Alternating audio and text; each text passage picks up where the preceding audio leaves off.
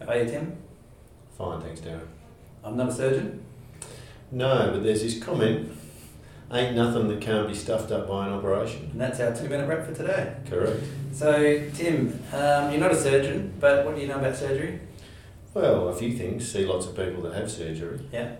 Involved in research around the outcomes of people following orthopaedic surgery. So you don't have to be a surgeon to know a bit about surgery? No. But this comes from this concept that an orthopaedic surgeon said that line to me once. Yep. Because often people have tried things and they're not getting better, or they want a quick fix, and it's very tantalising that you could just get something done and the problem's fixed.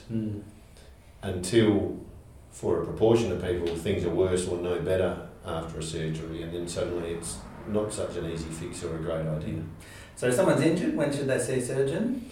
Well, the good thing is, Darren, we have clinical practice guidelines around this. Oh yeah, I've heard of those. Yeah. So there's kind of useful, and there's guidelines around, if we're talking musculoskeletal pain, there's guidelines around radiology.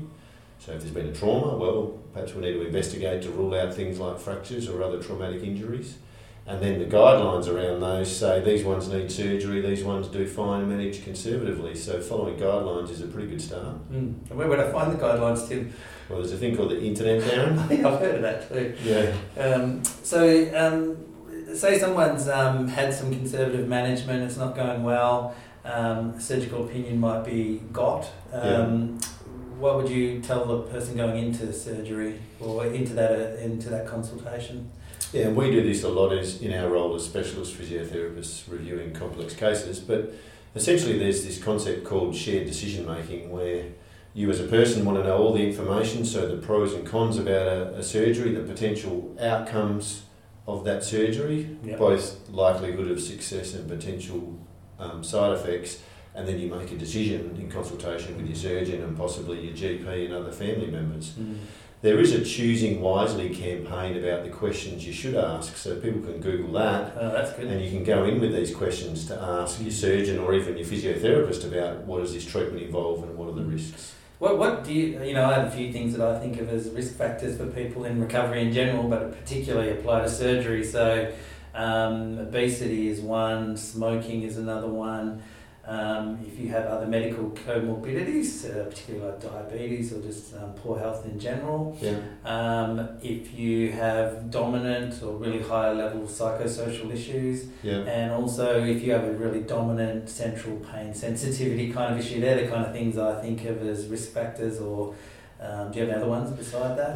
They're definitely the main ones, and the issues that we come across is people with those risk factors aren't being told in their decision-making process around surgery, these are risk factors.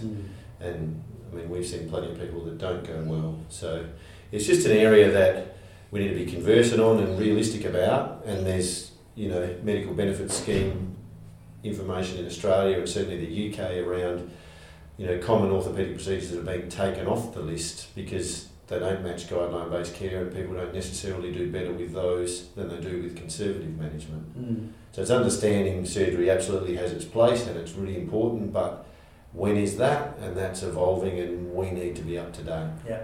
So has conservative management been exhausted?